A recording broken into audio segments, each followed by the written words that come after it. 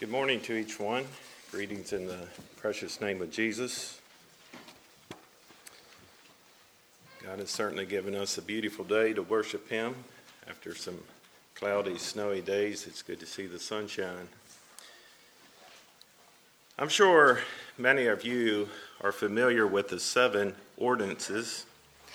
The 7 ordinances are as follows: water baptism, communion, feet washing, veiling for Christian women, the Christian salutation, or the holy kiss, anointing with oil, and marriage.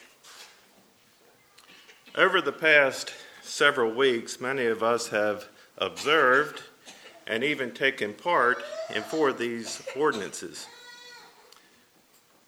Many of us was at the wedding of Justin and Christy, and we saw marriage take place, and we heard about marriage and what it's all about. This past weekend, we had a baptism here. 4 young people were baptized. We had communion, and we also had our feet washing service. These 4 of the 7 ordinances are probably the most familiar with us. The ordinance of marriage, as we know, is very popular. The ordinance of communion and feet washing we observe here twice a year. And then baptism, not as often. I think in the last 5 years we have had 3 baptism services. And so today and also in the future, I want to consider the not so familiar ordinances: the Christian salutation, anointing with oil, and the veiling for Christian women. Now, my first thought was that I would consider all 3 of these in one message. I mean, how much is there to say about the Christian salutation? How much is there to say about anointing with oil? How much can we say about the veiling for Christian women? Well, I found out there is a lot to be said. And another thing I found out, and I'm happy to tell you this morning, that these ordinances are not boring, but interesting. And they also are very practical. And so this morning we are going to consider the Christian salutation. What is an ordinance, and what is the purpose of an ordinance? Webster defines an ordinance as the established rite or ceremony.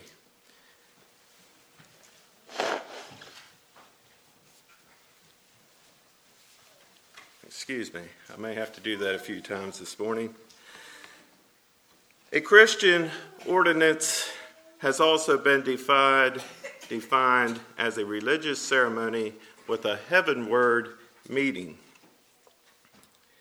In other words, Daniel Kaufman says, the ordinances were instituted to the end that they who keep them may have their minds drawn heavenward, meditating upon things divine and worshiping Him who called into being. And so that gives you an idea of what an ordinance is. Now, what is a salutation? And when I look at this word, sometimes I want to say solutions. And so if I get stuck on it today, y'all just help me out and remind me that it's salutation and not solution. A salutation is a gesture or utterance made as a greeting or acknowledgement of another's arrival or departure.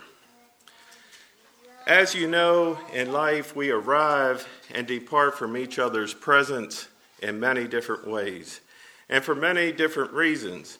And so the question is, does the Bible have any direction for us on what we should do or how we should respond as we arrive and depart from each other's presence? The Bible speaks of 3 forms of salutation.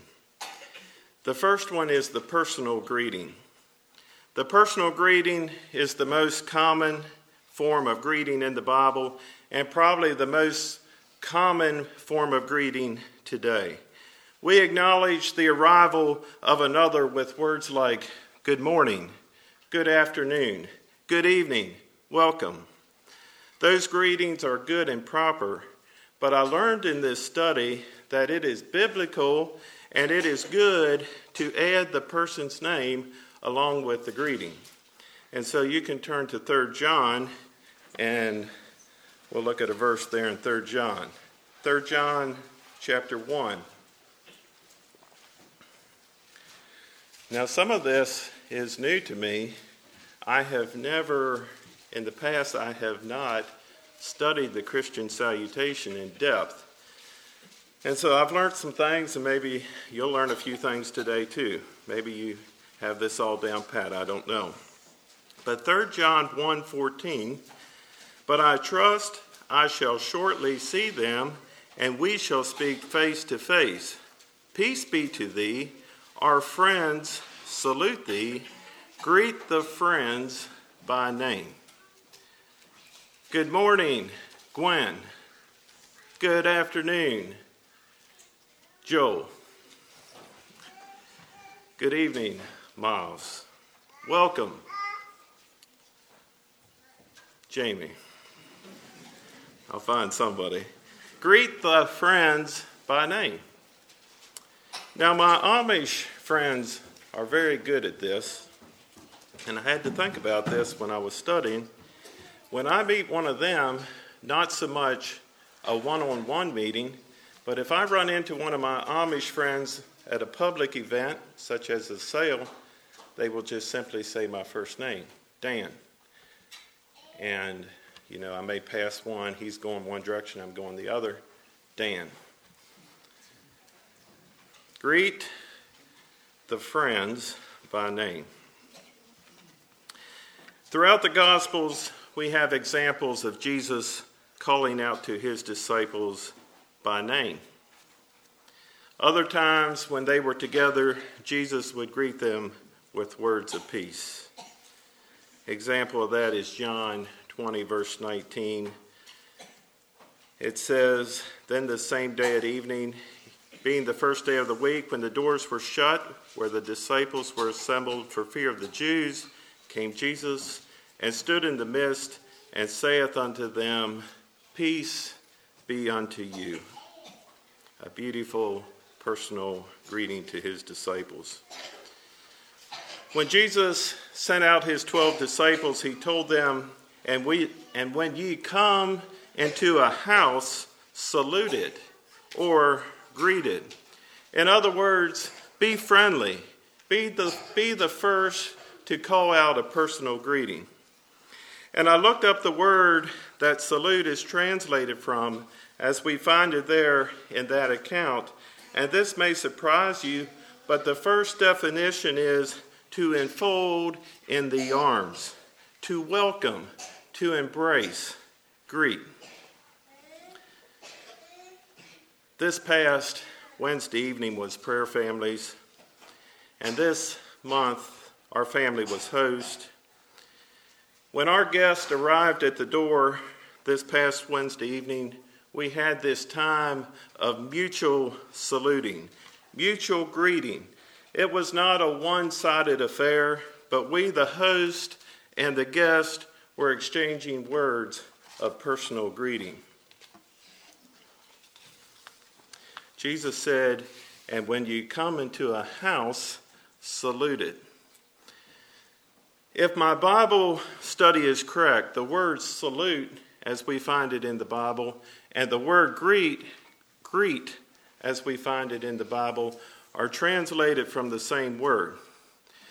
For an example of that, you can turn to Romans chapter 16. I'm not going to read much of this chapter, but in this chapter, the Apostle Paul is sending his greetings to a long list of people. Some he says to salute. Others he says to greet. From what I can tell, both words come from the same Greek word. But what is Paul asking for when he said to salute or greet someone in chapter 16 of Romans, or even other places in the scripture? You know, if I knew someone here today would be going to Fair Play Boys Camp this coming week, I would probably say to that person, if you happen to see my brother Steve, give him my greetings. Or tell him I said hi. However, I believe if you look closely here at Romans 16, the saluting and the greetings that Paul was asking to be done on his behalf was deeper and with more meaning than just telling someone to tell my brother Steve hi. I know you heard the expression together through thick and thin. These folks that Paul was saluting, Paul had been with these folks through thick and thin. I once heard a fellow say that him and his wife had been together through thin and thin, but thought that was kind of amusing. But Paul had been with these people through thick and thin, through good times and through bad times. And let's read verse 3 and 4 of chapter 16. And just notice just a small window into this passage.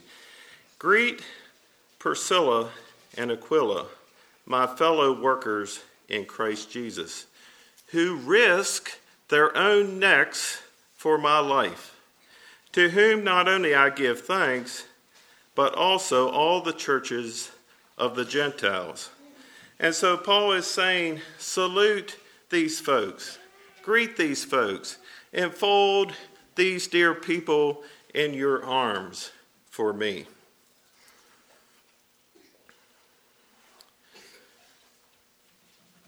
One thing we must point out about the personal greeting is that the personal greeting is not just for friends only, but we should be friendly towards everyone, even people that we don't necessarily like. Turn over to Matthew 5:47, the words of Christ.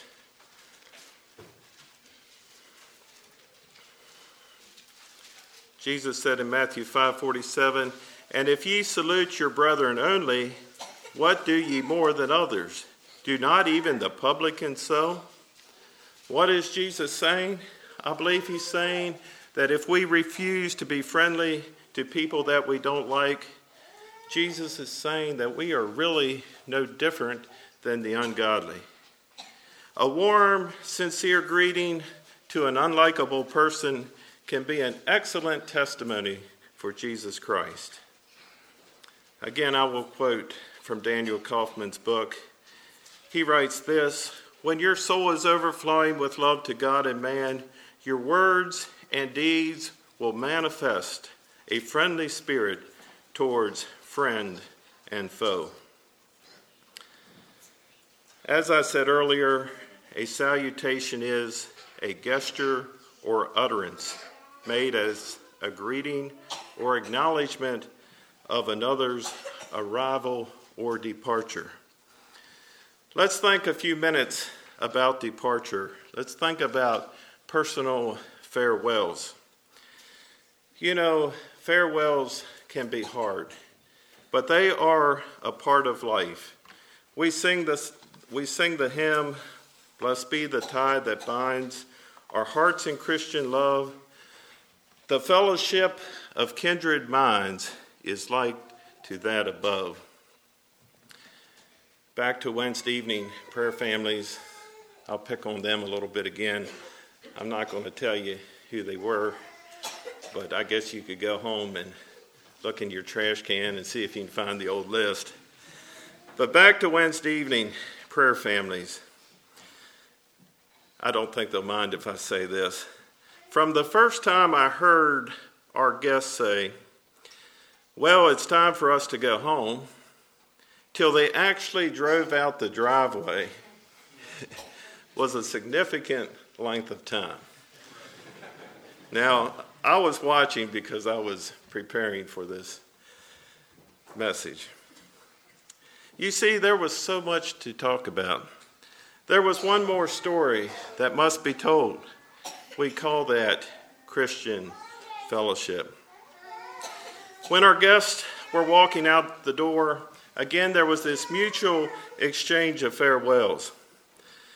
And I had to think, if an observer would have been watching and listening to these personal farewells, he may have thought, it's going to be a long time till these people see each other again. And 4 days did go by.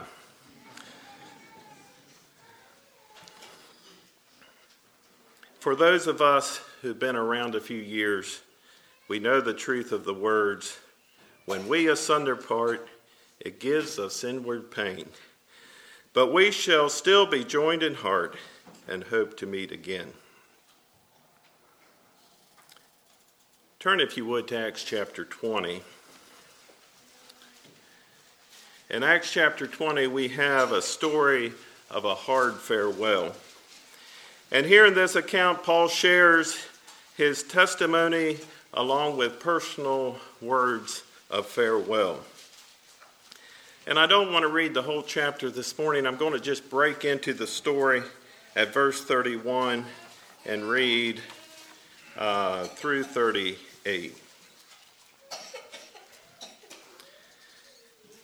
The words of the Apostle Paul, Acts 20:31. Therefore watch and remember that for 3 years I did not cease to warn everyone night and day with tears. So now, brethren, I commend you to God and to the word of his grace, which is able to build you up and give you an inheritance among all those who are sanctified. I have coveted no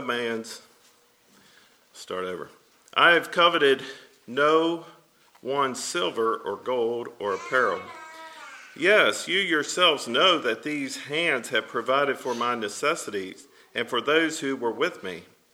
I have shown you in every way, by laboring like this, that you must support the weak.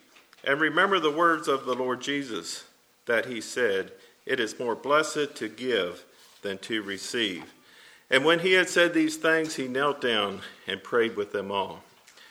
Then they all wept freely and fell on Paul's neck and kissed him, sorrowing most for all the words which he spoke, that they would see his face no more, and they accompanied him to the ship. Personal farewells are not easy, but they are certainly a part of life. Personal farewells are emotional times. In this situation with Paul and his friends, the people are weeping. They are embracing. They are kissing one another. Ephesians 3:5 tells us that there is a time to embrace and a time to refrain from embracing. We will now consider the second form of the Christian salutation. The second form of the Christian salutation is the right hand of fellowship, or simply the handshake. Wikipedia says a handshake, for those of you that don't know, is a short ritual in which two people grasp one of each other's like hands, in most cases accompanied by a brief up and down movement of the grasped hands. There are two basic forms of the handshake. First, you have the social handshake that is used in friendly greetings. We use the social handshake in business. When I go out to sell doors, it's all about business. I shake hands when I get there. We do the deal. We sell the doors. It's done. I shake hands before we leave, or I leave. We use the social handshake to offer congratulations, expressing gratitude, or completing an agreement. In sports or other competitive activities, it is also done as a sign of good sportsmanship. Its purpose is to convey trust, respect, balance, and equality. If it is done to form an agreement, the agreement is not official until the hands are parted. That is what we call the social handshake. And then we have the biblical handshake, and that is the right hand of fellowship handshake, or some folks refer to it as the believer's handshake.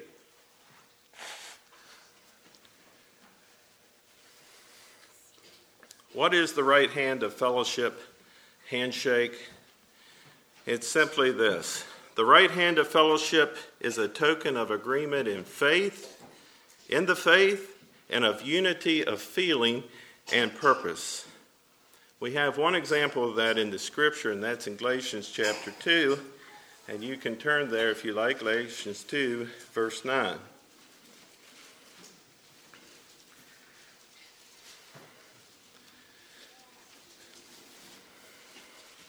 In Galatians chapter 2, the Apostle Paul is reminiscing about past spiritual difficulties.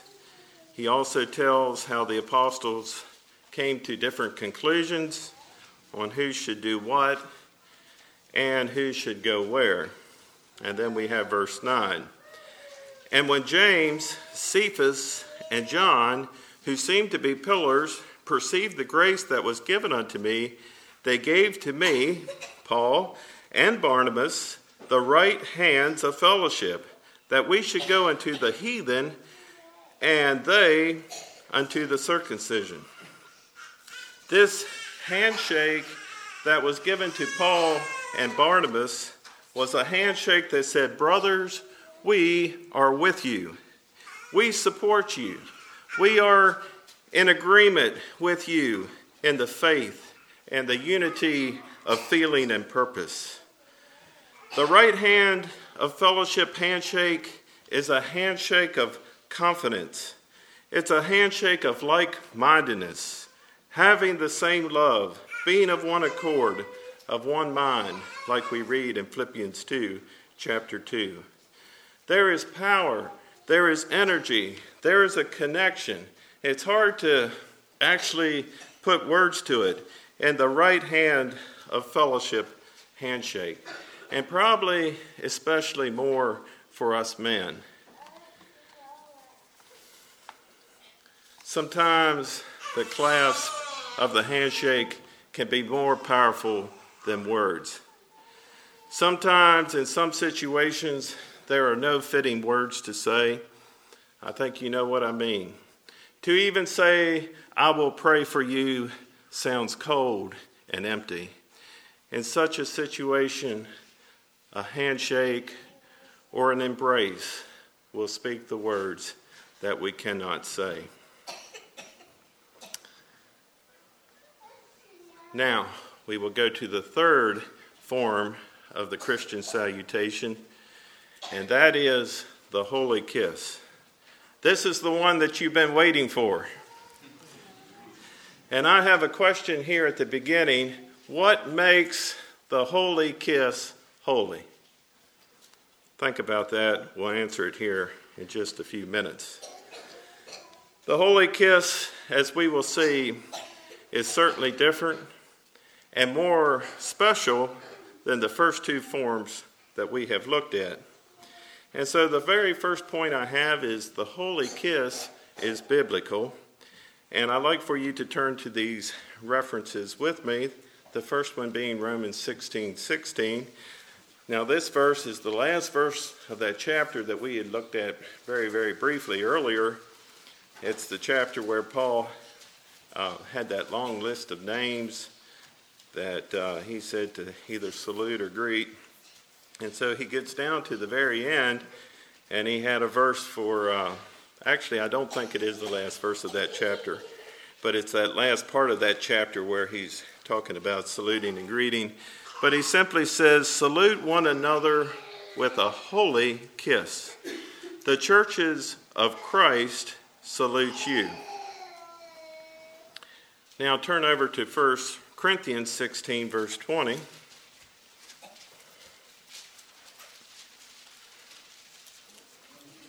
First Corinthians 16:20.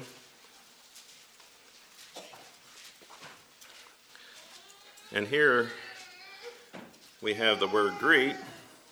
All the brethren greet you. Greet ye one another with an holy kiss. Turn over to 2 Corinthians 13:12.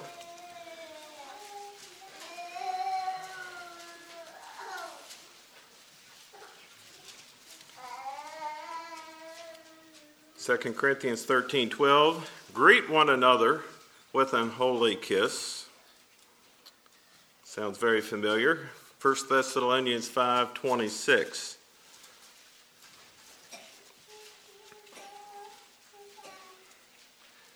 First Thessalonians 5:26 says to greet all the brethren with an holy kiss.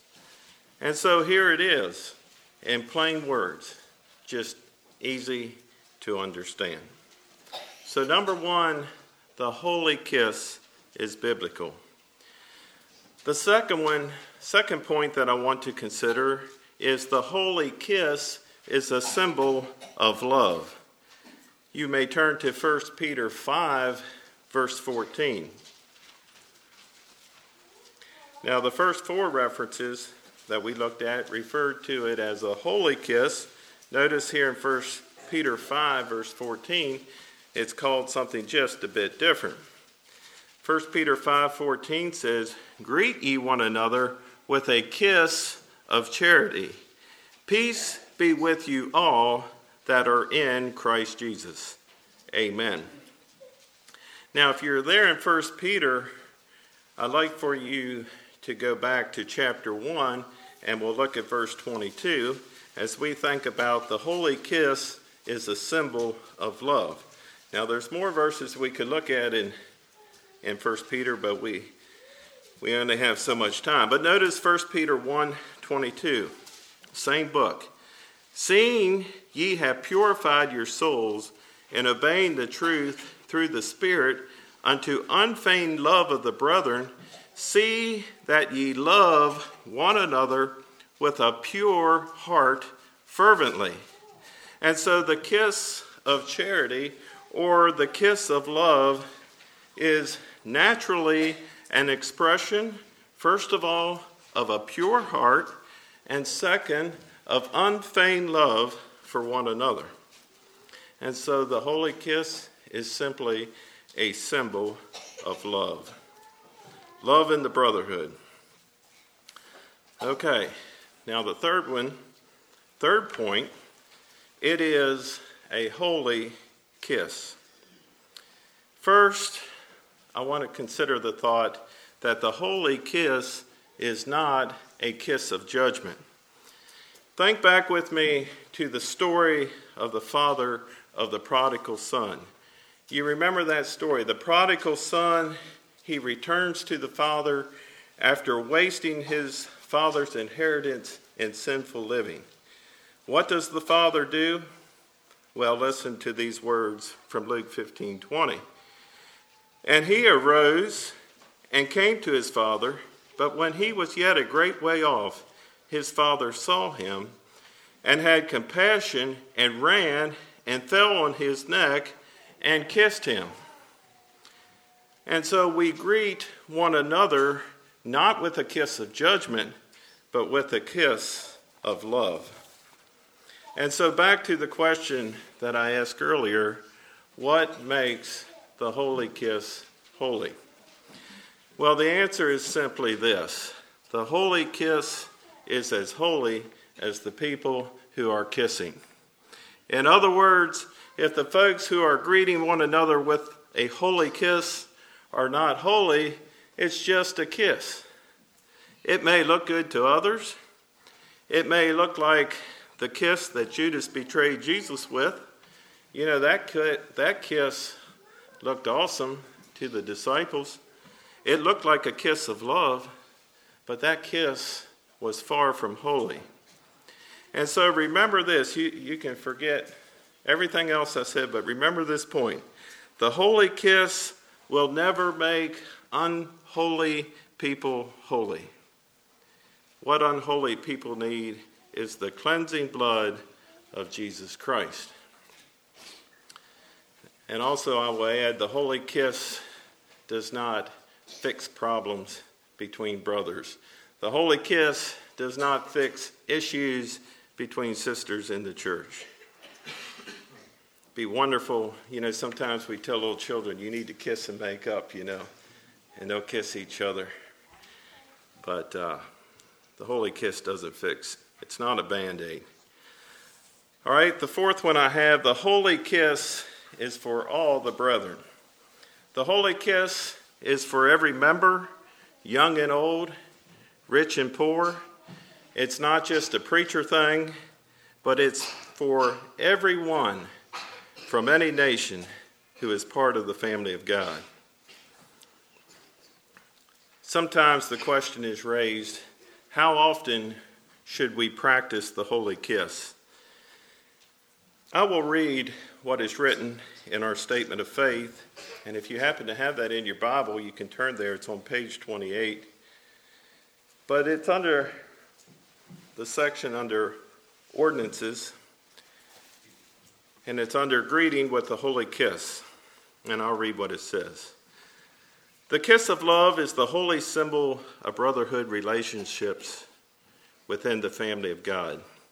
It should therefore be observed upon receiving applicants into church fellowship, at the time of washing one another's feet, and as often as prompted in the spirit of Christian love.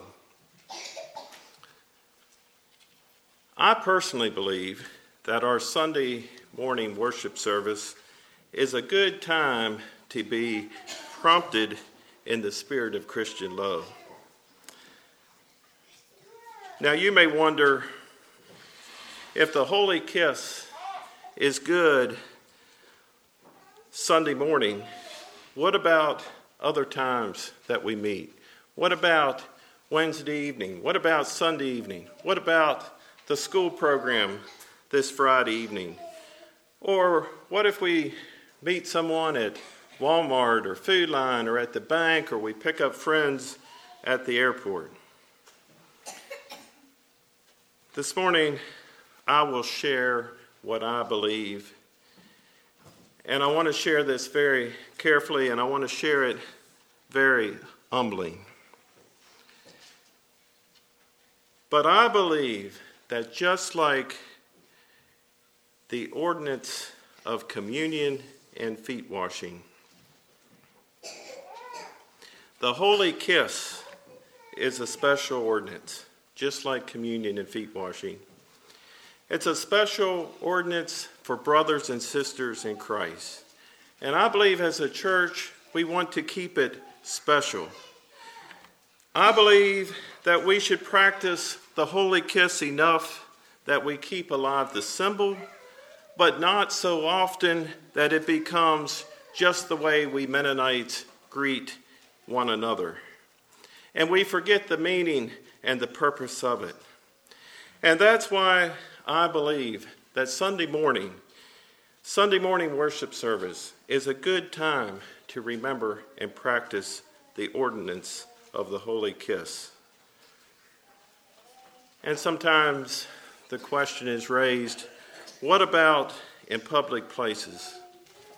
And I will share what I believe on that. As a church, we do not observe the ordinance of communion and feet washing in public places. No, we do not lock the doors on Communion Sunday. If we have unbelievers here on Communion Sunday, we do not ask them to leave, but we observe communion and feet washing in the privacy of our church. And so it is with the holy kiss. Again, we do not practice this ordinance behind locked doors, but at the same time, we do not practice it in public places.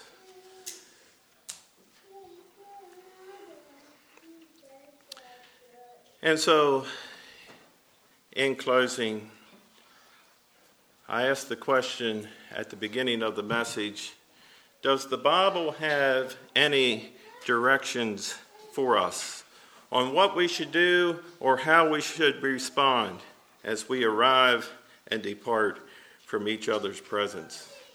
And I believe the answer to that is yes. This morning we just